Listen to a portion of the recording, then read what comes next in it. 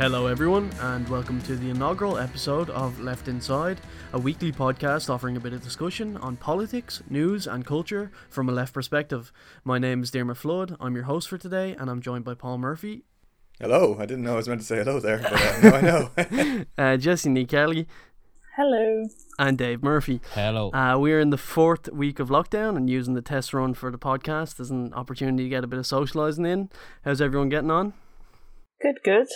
Not too bad. Not too bad. Working Another from home. podcast on the podcast scene. I'm glad to see it. Dave just says he's working from home, but we can't say where Dave works because I think his work productivity at home is substantially less than his productivity in work, I'd say. I think a lot of people are finding that you don't know when to start, when to stop, and like what is work anymore these days. People are just like sitting in bed constantly. I don't know, it seems weird. The motivation for it is just a nightmare, especially like if you're waking up in your house, in your room. There's no motivation to get changed or anything like that. You're not running for buses. Where do you normally wake up? If it isn't in your own bedroom. Huh? Well, you know you're not moving anyway. You're not going anywhere. My but friends I think are making the difficult. choice to get dressed and others aren't, and I don't know which is better really, but I think if you're in your pajamas everything just seems pointless anyway if you're trying to work. I don't know. And then with all the Zoom meetings you only get like one chance a week to get changed out of like into something presentable, and that's only from like the waist up, so yeah, there's not much to be done with that. I saw someone advertising on, must have been Amazon or something, that they could have, they're selling like 2D bookshelves, which aren't real bookshelves, but that you just put behind you. So like you look very learned when you go into your yeah, Zoom I've seen meetings. that. Yeah, I can see is that the where you got the one behind you there, is it? That's right. I got it specially produced with Plekhanov and Lenin and Marx and so on. I had to pay extra for it. But I have all the books on Kindle, so do you know what I mean? Why would I pay for the real deal? A lot of people on the left or anyone involved in politics are used to kind of getting out and about, like doing things during the week, meeting people, and now to just be going from one Zoom meeting to the next it's an absolute nightmare. But I kind of think that's the reason to push like a podcast like this. It might be a bit of a way for us to reconnect with people, have a few interviews, highlight a few things we think are important. Definitely. I've had to move back to Cavan, to my parents' house. I usually live in Galway, but I was doing like casual work teaching Irish, and so because of the virus, like couldn't do that anymore, so I've had to move home. And I feel, not only do I feel like I'm 15 again, which is a problem, but also just not seeing anyone, like anyone. Cavan is so underpopulated, there's no one around, so it's very weird, to be honest. I don't like it at all. I mean, I think there's I've been thinking about people we could potentially have on the podcast. I haven't asked any of these people yet, so just putting pressure on them right now. So Naomi Klein, if you're listening, we're going to have you on our podcast. Rob Wallace, who I think will do it because he's Facebook friends. He's a guy who wrote a book about big farms breed big flu and the interaction between big agribusiness and pandemics like the pandemic we're currently suffering from. And I was on the phone to Brian O'Boyle earlier, who's an economist with People Before Profit, who was offering to do something, so I think we should have him on the podcast too. And I'm sure there's loads of other people like that and not like that we can have on. If we could have it on once a week, I think that would be quite an achievement and a contribution. And I think it'd be good that it's like a podcast that's open to other people on the left and other personalities. Like all the guests on RTE just all seem to be from the RTE canteen. So I think having a platform that can be wider for the left can be a place for like ideas to be discussed, because there's, you know, like we're going through a historic period really, like, you know, and there's changes happening and there's loads of ideas out there, loads of different groups. So to have a platform where you could bring people together and discuss things in a way that, you know, people who normally wouldn't listen to these ideas or get to hear these ideas can have a proper interaction with it, I think is like I do think with the lockdown, like it's obviously hard for people. It's hard for people's mental health. It's very like disorientating. But you do get the sense that people are thinking about things. Like when life is so dislocated and when the normal is just ripped up, and then people have kind of free time. Quite a lot of people have free time. I think there is a thinking going on out there about why is society organized the way it is? How can society be different? And I think there is like an interest and a thirst for left-wing ideas. It's possible that there's a thirst and an interest in far-right ideas as well, but from our perspective, I do think so. Like, people are contacting Rise, people are interested in getting involved, and I think then presenting those ideas in a different kind of non-traditional kind of format is something definitely worth trying. Yeah, I think it's certainly the case now anyway. Like, I think when this all kicked off, there's obviously a bit of a scramble, and you kind of see the media just fall in line behind the government because everyone's just anticipating the measures to get brought in to give a bit of confidence that, like, oh, everything's going to be all right. But you can kind of see as things are going on now that people start to question, like, especially with recent things, that the private hospitals and a few different outbursts, you have people starting to question what's going on, and I think that'll only go on, or that'll only continue as things go on, and it'll probably come to a head at some point. Definitely. I think people just have more time in general as well, where they've been wanting to read up about things before, and maybe work has taken over, or busy schedules, meeting people, stuff like that. And now everyone's stuck at home and they're looking for something to do. So I think people have the time to take on more, thorough thinking about things as well, which is good. All the positives of the lockdown. We're all looking on the bright side, aren't we? Yeah, you can end up just getting a bit frustrated on it. But I think, like, it ties into, it has allowed us to kind of push on with the podcast, and I think for ourselves, it's been clear that a lot of things aren't going to receive the coverage that it deserves at the moment, or certainly what we think it deserves at the moment, due to the what we talked about with the media's kind of narrative or the government response. And I think you can see that already in coverage around something like the Debenhams workers' strike the other day, where many of the workers were out protesting the fact that many of them are only receiving their statutory redundancy as the company begins liquidation. And I think it's a good example of how some things kind of get lost in the void or reframed by the media, and we're kind of hoping to engage with those kind of events and hopefully give a platform to a few people to bring those issues up. There's a good article on Rebel News by John Molyneux called Their Narrative and Ours, which I read today, which is precisely dealing with that issue, or it's one of the things it's doing is dealing with that issue of kind of media framing. It is, there's so many elements of like a wartime type situation where the media just feels the responsibility to toe the line. And he makes the point that, like, that's a mixture of like an informal pressure where people feel, well, the right thing to do is not to ask too many questions, we're all in this together, etc. But it may well be mixed with explicit instruction as well. He references in Britain, apparently various journalists have come out and been told by the government, you need not to ask hard questions at this time because we're all in it together. We don't want to confuse people.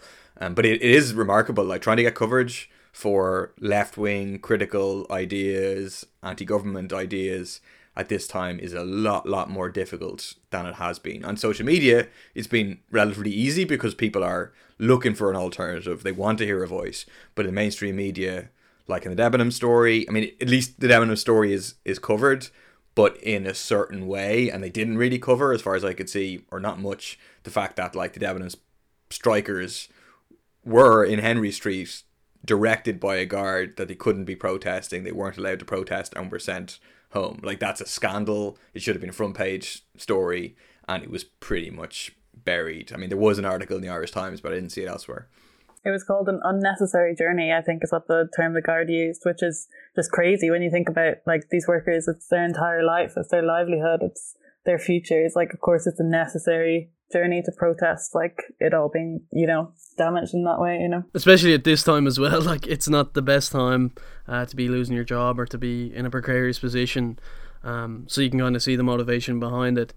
It's just tough to kind of break through everything that's going on now, and that allusion to the UK that you were mentioning, like, is big, because I remember when Boris Johnson was sick, even, I think they had just topped like mad numbers for deaths in a day, and all the front pages were about Boris recovering and things like that. And you can kind of see how the media kind of shifts it, and they get a clean slate at this time. I think people have the right inclination to kind of band together, and I think put on the green jersey is thrown around a lot, but to kind of put some goodwill out there for the work to be done.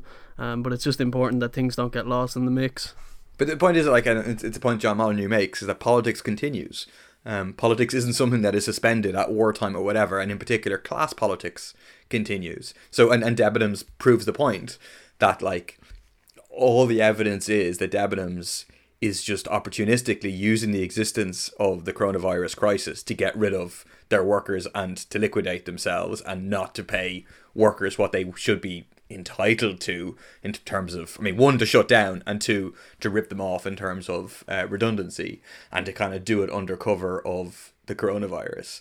And I think something to contrast that with is, like, every Thursday, 8 o'clock, people are out clapping health workers. And I think that isn't some expression, from my point of view, of, like, quote unquote national unity. It's an expression of class solidarity of working class people, and it's overwhelmingly in working class areas where that has a big response, expressing solidarity and support for those who are literally on the front line in our health services. So even though, like, they're partly government organized things, I don't think people by and large are fully bought into the idea that, oh, the government's doing everything great, etc., and people can see the injustice of how the Debenhams workers and others are treated.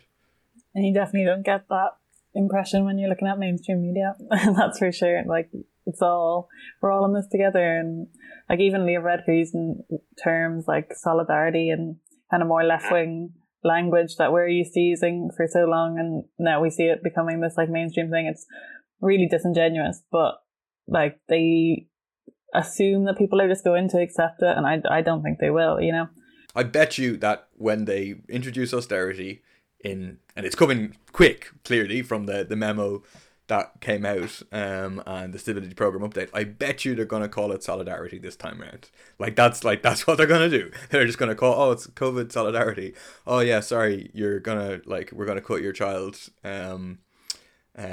benefit. We're going to cut dole for young people. We're going to reintroduce job bridge. Oh, it's solidarity. Yeah, sorry. Yeah, that's like, I definitely tell you, that's what they're going to call it.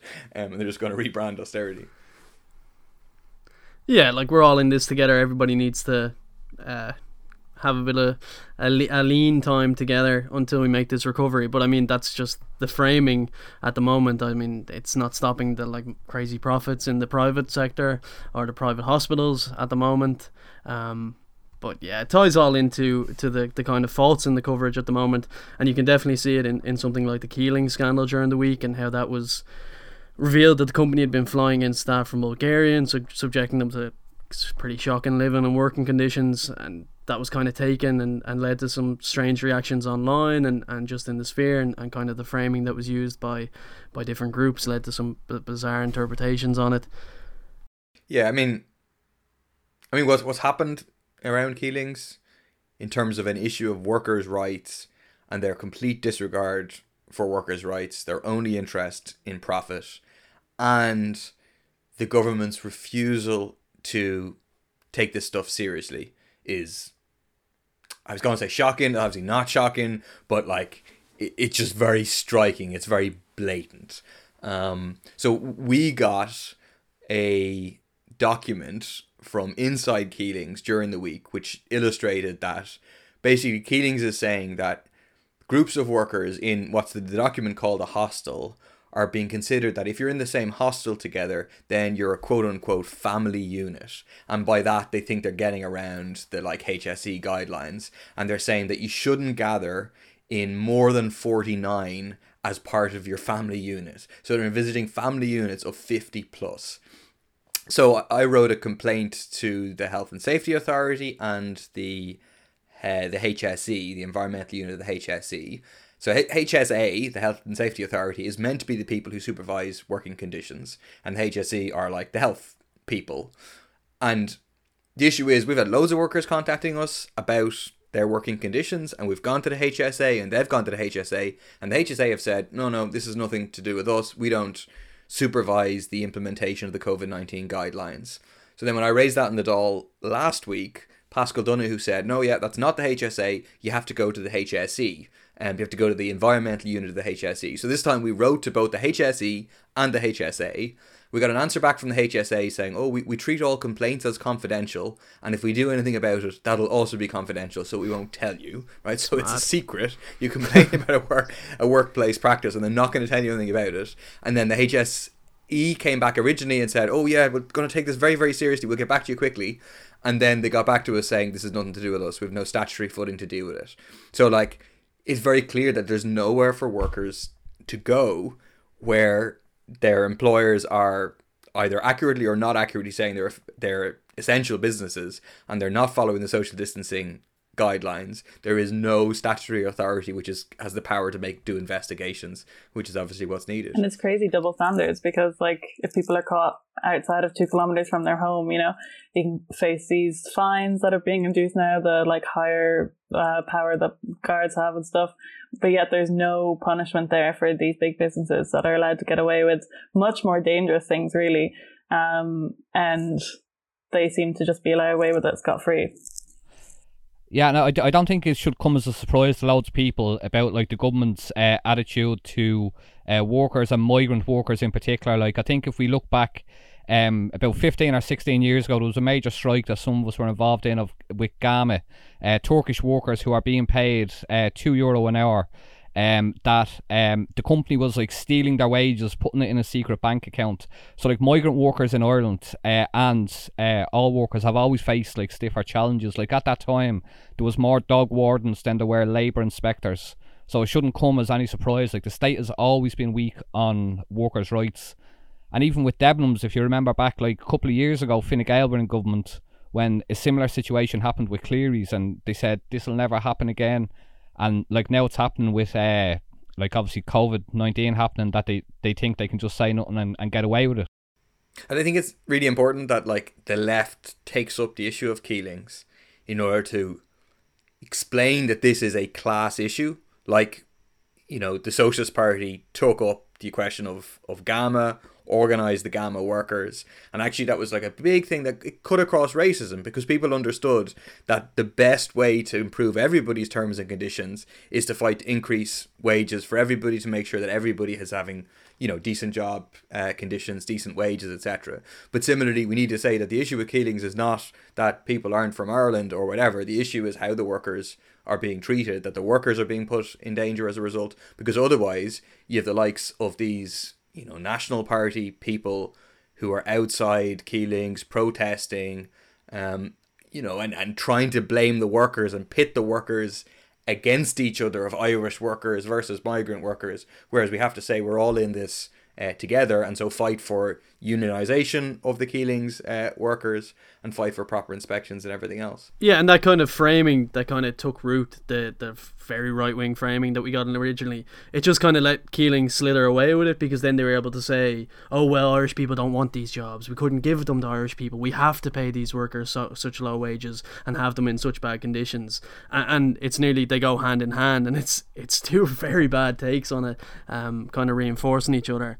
So yeah, it's shocking. And I think Leo Varadkar's approach, where he said we're going to launch a national campaign to get people working in fruit picking, you know, it kind of just exposed like this is such like back-breaking work, so low paid, you know, that he thinks that we can launch this national campaign, and that because, you know, like mass unemployment, that people are going to just like not see it for the exploitation. It is such low wages.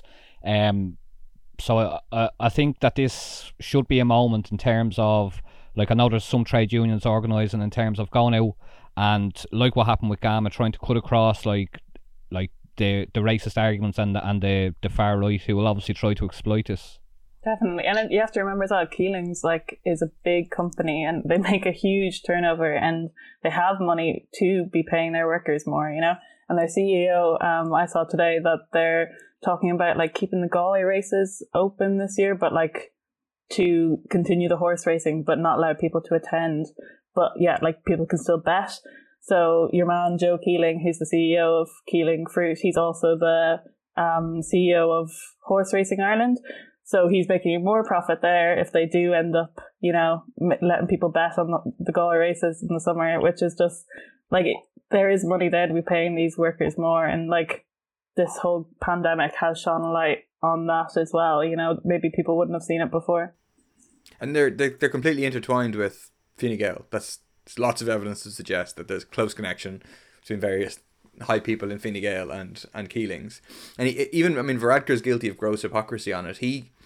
So whenever the scandal broke about it, he was out saying, oh yeah, it's bad, we have to look at it, etc. But then RTE did a report which showed that, like, before the whole story came out, the Irish government had been over in the European Council arguing that, well, we need to allow in workers to pick fruit, etc., etc. So they knew, and they were lobbying to get these workers in, knowing the kind of conditions that they were going to be treated in. And it was only whenever then it came out, and then they pretended to have any problem with it at all. But I think a lot of the reaction that you had from, like, I think if you look around all the communities, people are putting in a huge effort to try and maintain social distancing, you know, maintain the lockdown.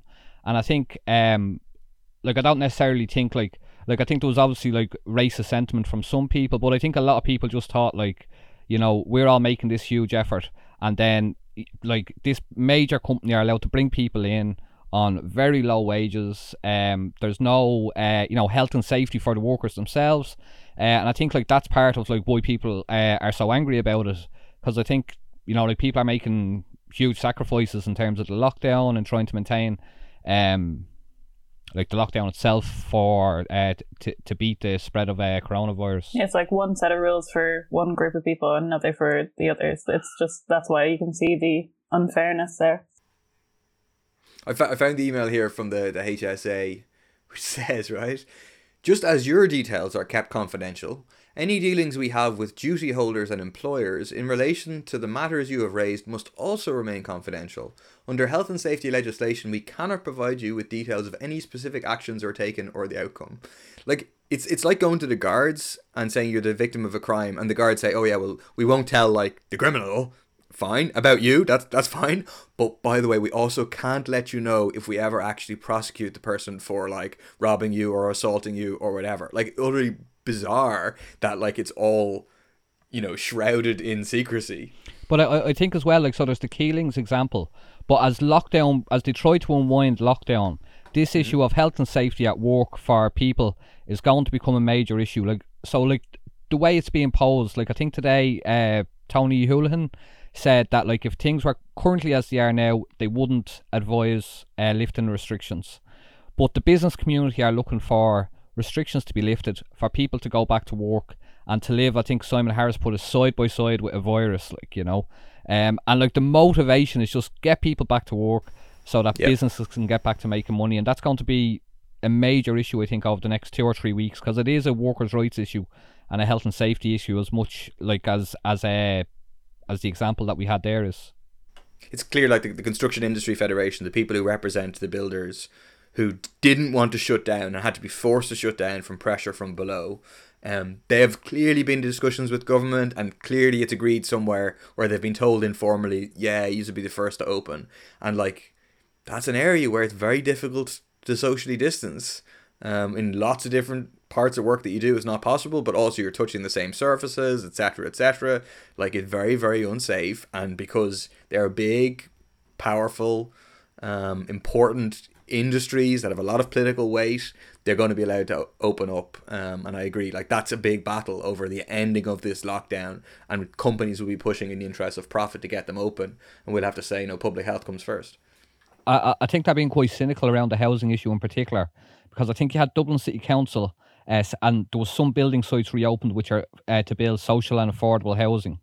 And they're using this as, well, look, this is like their wedge that they're getting in to try and open up the construction industry again by saying it's social housing sites.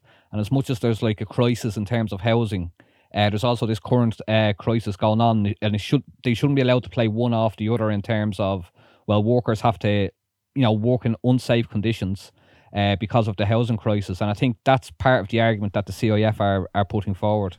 Yeah, and I think they're being allowed to do that because they're kind of being able to set their own narrative at the moment. There's not a lot of criticism going around in the media, and I think the chaos has really been used to kind of abandon even like superficial examination of the government's response to a few different things. And I think there's a comparison as well. They tried to shut down the Dáil. Yeah.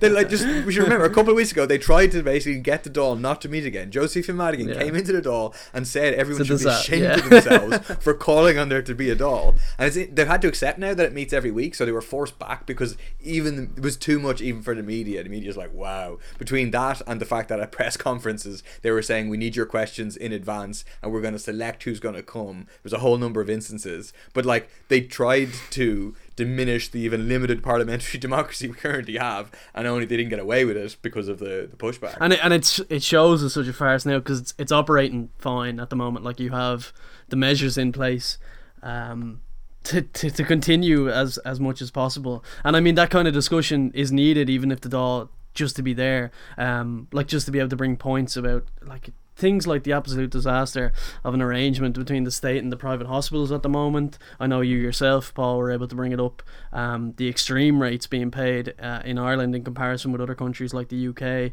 and it obviously doesn't get much of a response, but it's still necessary. And we still don't have the figures. I mean, you know, we found out, this is last week, we found out at like lunchtime, Varadkar admitted, 115 million a month is what's projected to be spent on the private hospitals. Works out it's 44,000 per bed. And then so actually, in fairness, someone on Twitter pointed it out. They pointed us to a British example, which explained in Britain it's about 10,000 per bed. And then when we put those questions to the Minister for Finance, Pascal Donoghue, in the afternoon, he clearly didn't know the answer, and so he responded by saying, I know who I am. I'm the Minister for Finance. I know what my job is. He didn't actually answer the question. But since then we've gotten no results. I saw there was a journalist tweeted that they asked about it on Friday. They got no answer. Like we need the private hospitals to open their books. I was talking to a worker today in a private hospital who said they're being paid by the wage subsidy scheme. So the private hospital isn't paying them, and they wondered, is the private hospital going to be claiming for their wages even though the state is currently paying their wages? So they said, we're not making profits, etc. But you don't have to have a line at the bottom of the balance sheet which says, profit and a big fat number. You can build profits into your costs. Yeah, I think if you look at it, like, you have like GPs and doctors. Like, one of the stories is like, well, there's this situation with COVID-19. There's other people who are suffering from other normal day-to-day illnesses, like, and they aren't going to the hospitals. Okay, so in the context of this pandemic happening, people wouldn't have been probably going to the private hospitals anyway. They wouldn't have been having these like surgeries scheduled. Like, that's the reaction across society. So effectively this is working like a bailout for these private hospitals who would have been losing money anyway. It's the state stepping in. But I think like one of the things that we should look at, like, part of the discussion now is moved on a bit, like, that we have like a one-tier health system, and what's the prospects for that going forward? Like, are they going to go back to the two-tier health system with the private hospitals just being handed back? Well, it makes you think, like, because, you know, we're all in this together and we're all fighting coronavirus together, and this is a joint effort. You would think then that these private hospitals should be given freely to the public in a joint effort if we're all in this together. And then it leads you to think, well, why just for coronavirus? Why not for everyday illnesses, like you're saying, like cancer treatment, like other really dangerous illnesses that are facing people all the time? Why don't we use these hospitals for that as well? If we're really all in this together, you know, it just shows up how disingenuous it all is. And I think some of the consultants coming out and complaining because the contract they were offered was less than what they would normally be able to make in their private practice. Like, and I think, like, you know, we're all in this together. Like, and you have these lads. Look at who owns the hospitals. You know, Dennis O'Brien, Larry Goodman, Bon Secours religious order, and exactly like. It had it in the Irish Times article. They're listed as a non-for-profit organisation. They made the highest turnover out of any private hospital in the country. Number one, yeah. Crazy. The point is that, like, I mean, I remember seeing that there was like headlines going around the world saying Spain has nationalised their hospitals, and then a Spanish socialist wrote up and said, well, actually they didn't, they did a deal with them, etc. The same, it went around the world that Ireland had nationalised our private hospitals, but unfortunately we haven't. We should.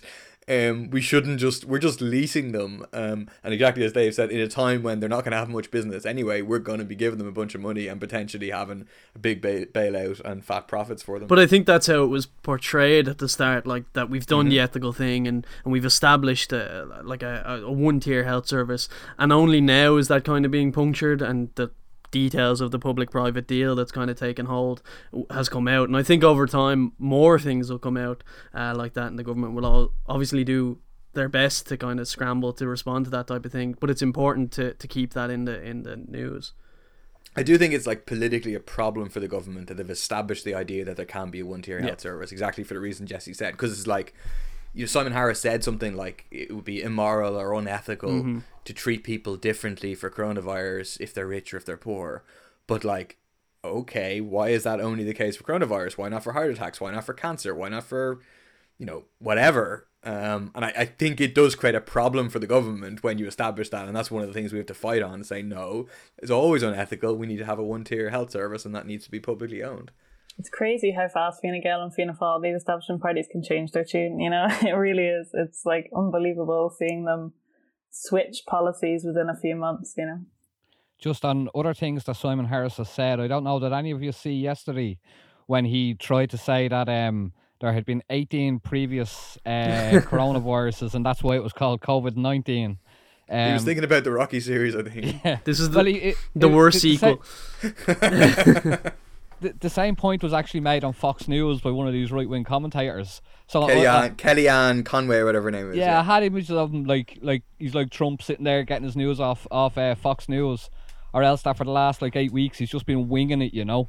Just he actually didn't know what was happening, and then like he'd done so well and he just exposed himself. Seems pretty legit, to be honest. Just on the Harris thing though, because like I think it.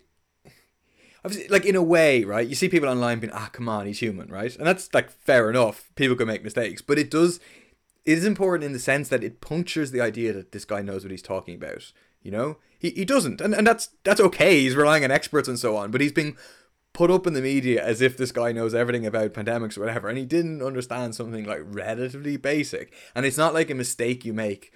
Supposedly it's like, oh, I'm really tired and make mistakes, but no, like you don't say something that you know not to be accurate because you're tired. You didn't know, and like again, like that's okay in and of itself. It's not a crime, but it does illustrate that there's a kind of a problem with the media portrayal of the government response and how knowledgeable they are and how they know what's happening.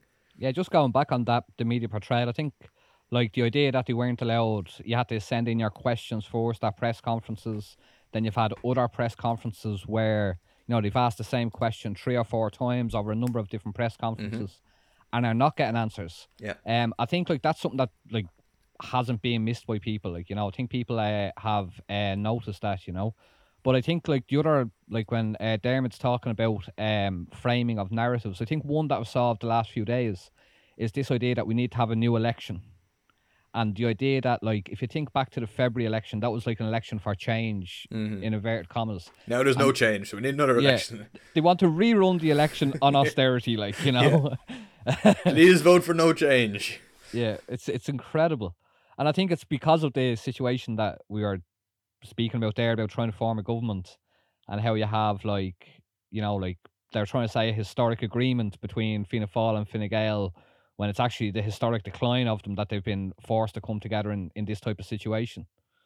It's totally ridiculous. Like, I keep thinking of, you know, because I think I saw it in one of the articles, they're saying we're like willing to put our differences aside and come together to make this stable government that's going to guide us all through. And it's like, first of all, where are the differences? I haven't seen them. And second of all, like stable, it just keeps reminding me of Theresa May, you know, like strong and stable. And if you like say it over and over again. And it's as if they're not in the worst position that they've been in years, and the fact that this is like a panic measure to kind of consolidate like around their interests and protect that, when the momentum was quite clearly against them until they could play up the kind of the national interest issue at the moment. But that's like, if you look at the 2 documents came out in the last couple of weeks.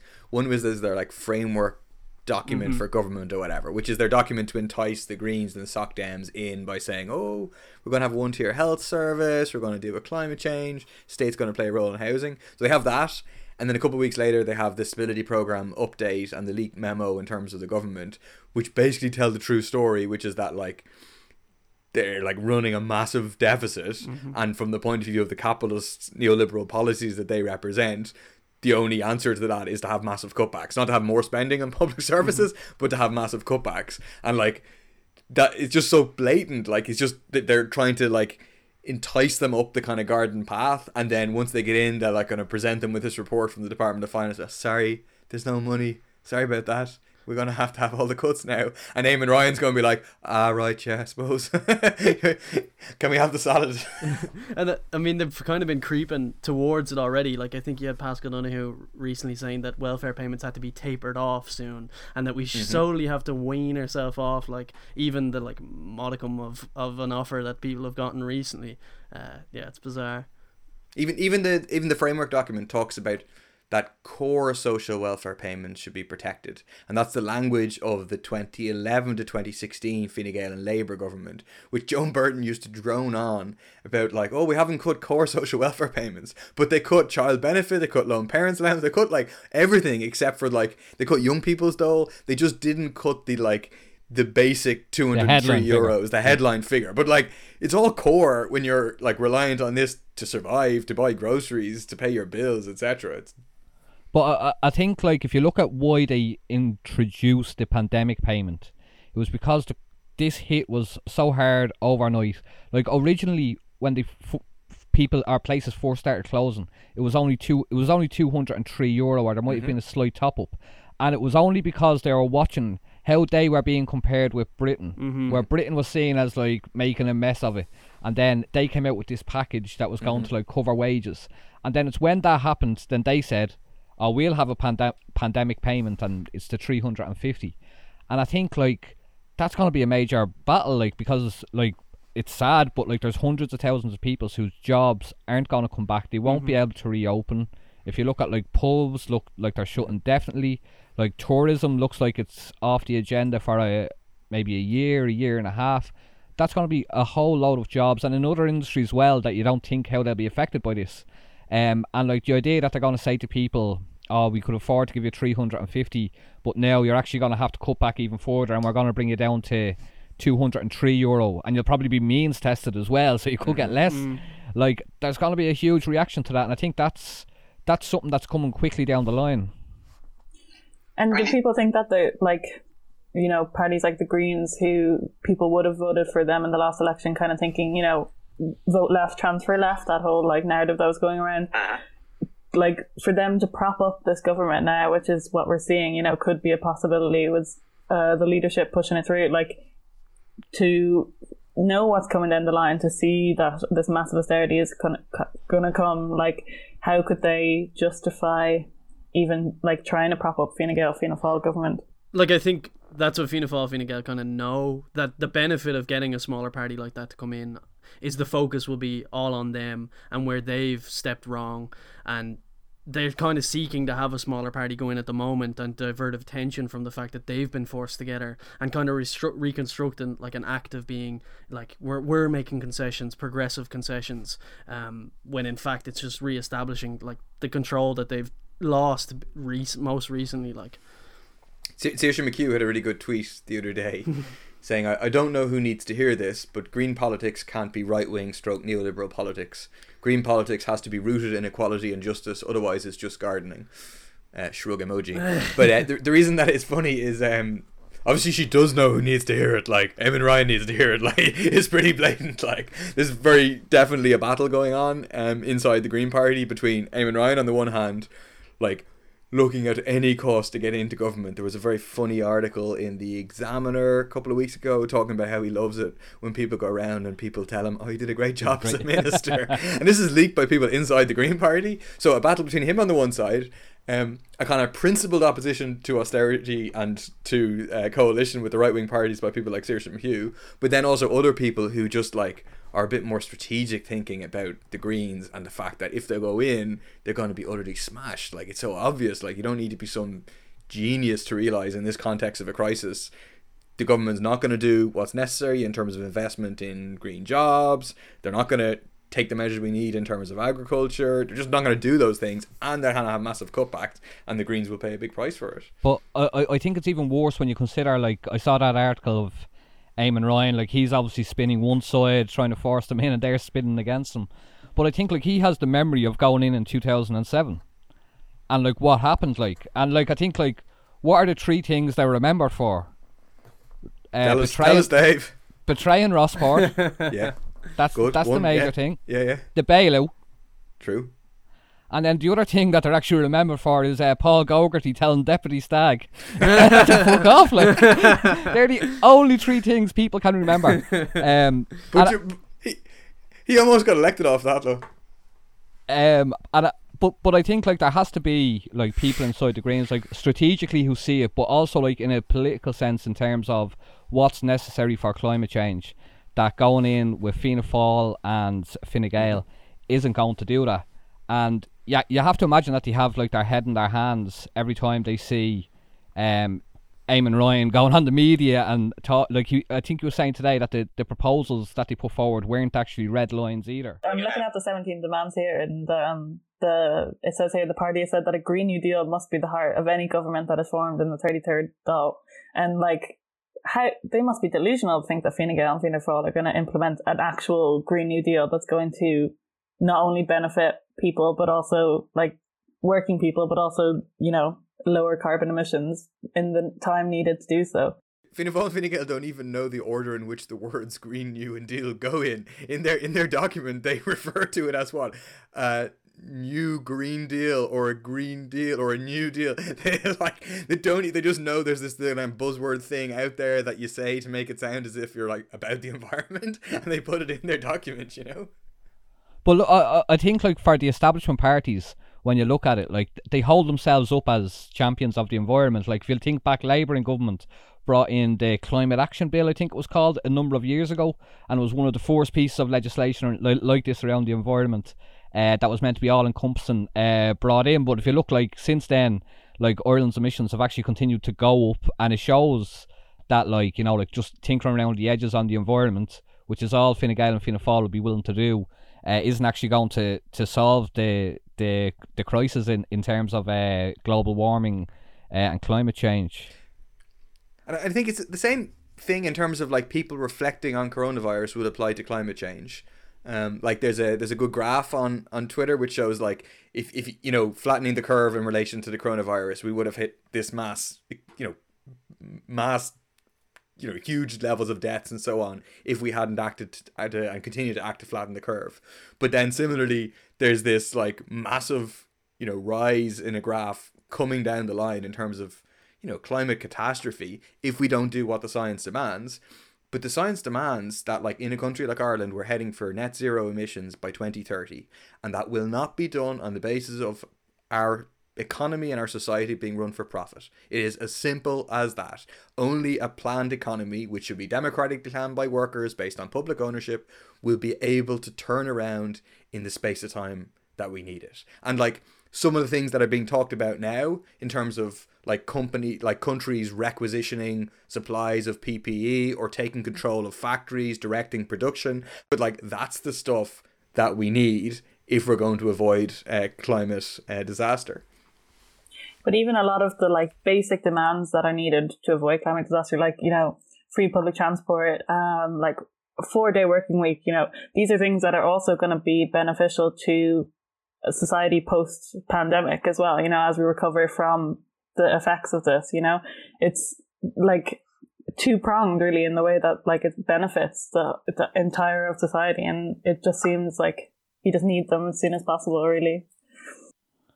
Yeah, I think, like, post-pandemic jobs is going to be a key issue, because there's going to be mass unemployment.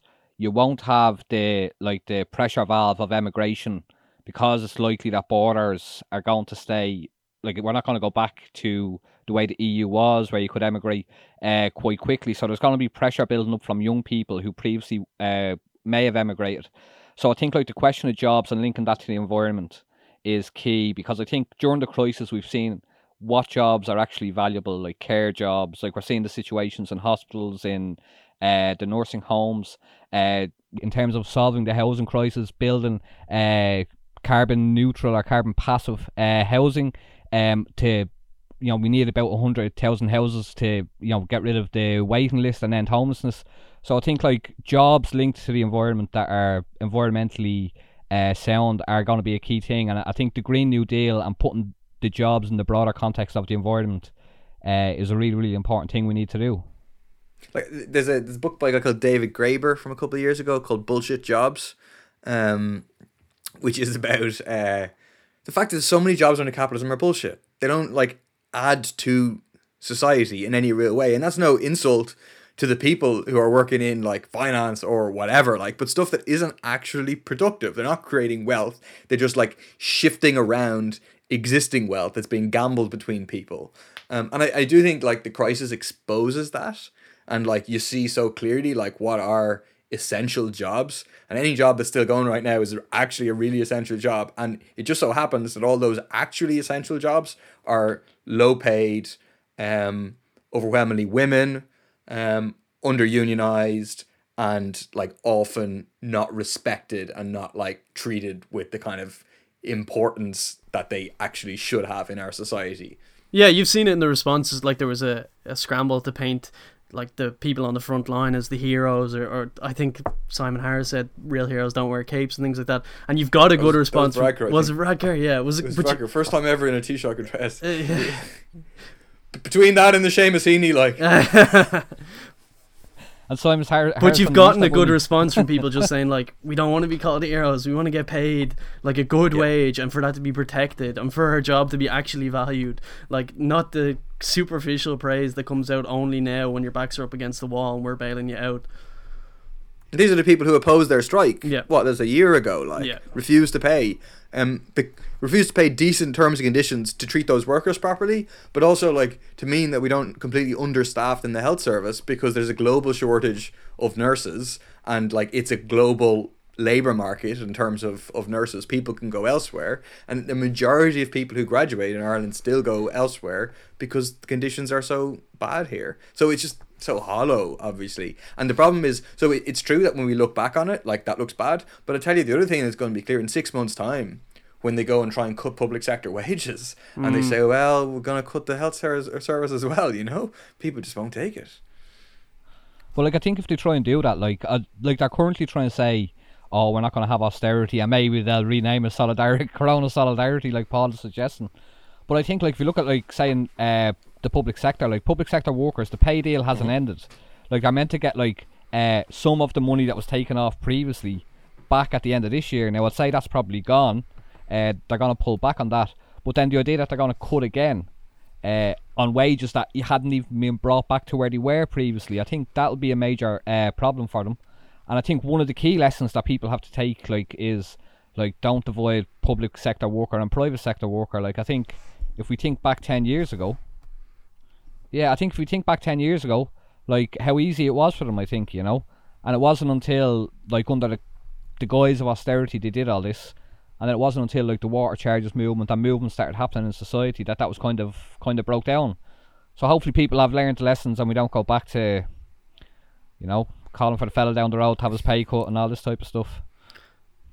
Calling for the Dave down the road to have his pay cut. Yeah, and I think it'll take constant, like, kind of commentary to establish that narrative with people, like, to keep that fresh and that momentum. But I think it's understood by a lot of people, like, even public sector workers now are more aware of it, and you can even see it in different sectors, like teachers teaching at home now and discussing the kind of how they're going to have to bend over backwards to get the leave insert done if that does happen. And these are the people that are going to get, that the cuts are going to be levied against first. So I think there will be an awareness kind of built up of this is what we've gone through and what we deserve, rightfully, after this. And I think we should be optimistic as the left of in this crisis. It's going to be different than the last crisis. It builds on the last crisis. Like, just look at Fianna Fáil and Fine Gael. Like, their combined votes less than 45% in the last general election. Before the 2007 crisis, they were at nearly 60%. So they're massively undermined. the left is strengthened. The socialist left has a presence in the Dáil, in a way that we didn't at all have any presence. Joe Higgins had lost a seat in 2007. There was no presence in the Dáil whenever the crisis hit. But people themselves have been through struggles. They've been through the water charges struggle in particular as a reference point, the repeal struggle, struggle in terms of same-sex marriage. And I think that all makes it more likely that there'll be struggle quicker in a more united way, and it'll be more difficult for the trade union bureaucracy to sell it out, as happened at the start of the last crisis, because I think people are less likely to accept it. But there's also other like poles of leadership to say, no, we won the water charges, we did it with these methods, that's what we need to do again to kind of defend our living standards against coming solidarity. Yeah, I think that idea of posing a solidarity is quite interesting, because they're obviously going to try, and like you sort of hear off sometimes that like you had this major, this was like a health crisis, and look at all, like Pascal Donoghue in particular pushes it, like we looked after people at the time, and that people will see the debt as like this, we have to pay it back, we all had it, and it's just a new version of the we all party type thing, like, because I think when you look at where all this money is going to go, like I'd say, like when you look at how much goes into people's pockets in terms of pandemic payment versus how much is going to go to business or big business and bailouts which are on the way, like you can see Richard Branson looking for he's trying to put, like, he's going to put his oil and up as collateral to get like half a billion, like, I think like when that happens, like people are going to look at it in a different way. Yeah, I think like you really could kind of go on about all of this for as long as we could get, but I probably think we should probably wrap up at this stage, our first episode. What do people think? What happens if we say no? Do we get to keep going? You keep going and I'm finishing. I've got a few more things to say. Paul Murphy show. You air all your grievances. Every politician gets it. Here's the list of people who annoyed me this week. No, I think we'll get Paul off the mic before he gets himself in trouble. So I guess with that we can probably wrap it up, and thanks everyone for listening. We hope to be back next week and in future with a few special episodes and a couple of interviews. You can find more information on what we've discussed in this episode in the episode description, along with social media for the show and those appearing on it. We'd also like to thank Galway-based band Turnstiles for allowing us to use their music in the making of this episode. A link to their music can also be found in the description. And just as a plus, Rise are also running a public reading group of Naomi Klein's On Fire, The Burning Case for a Green New Deal, which a few of us hope to pitch in on and could interest a few listeners, so information on that will also be found in a link below. Thanks a million, see you all later. Bye.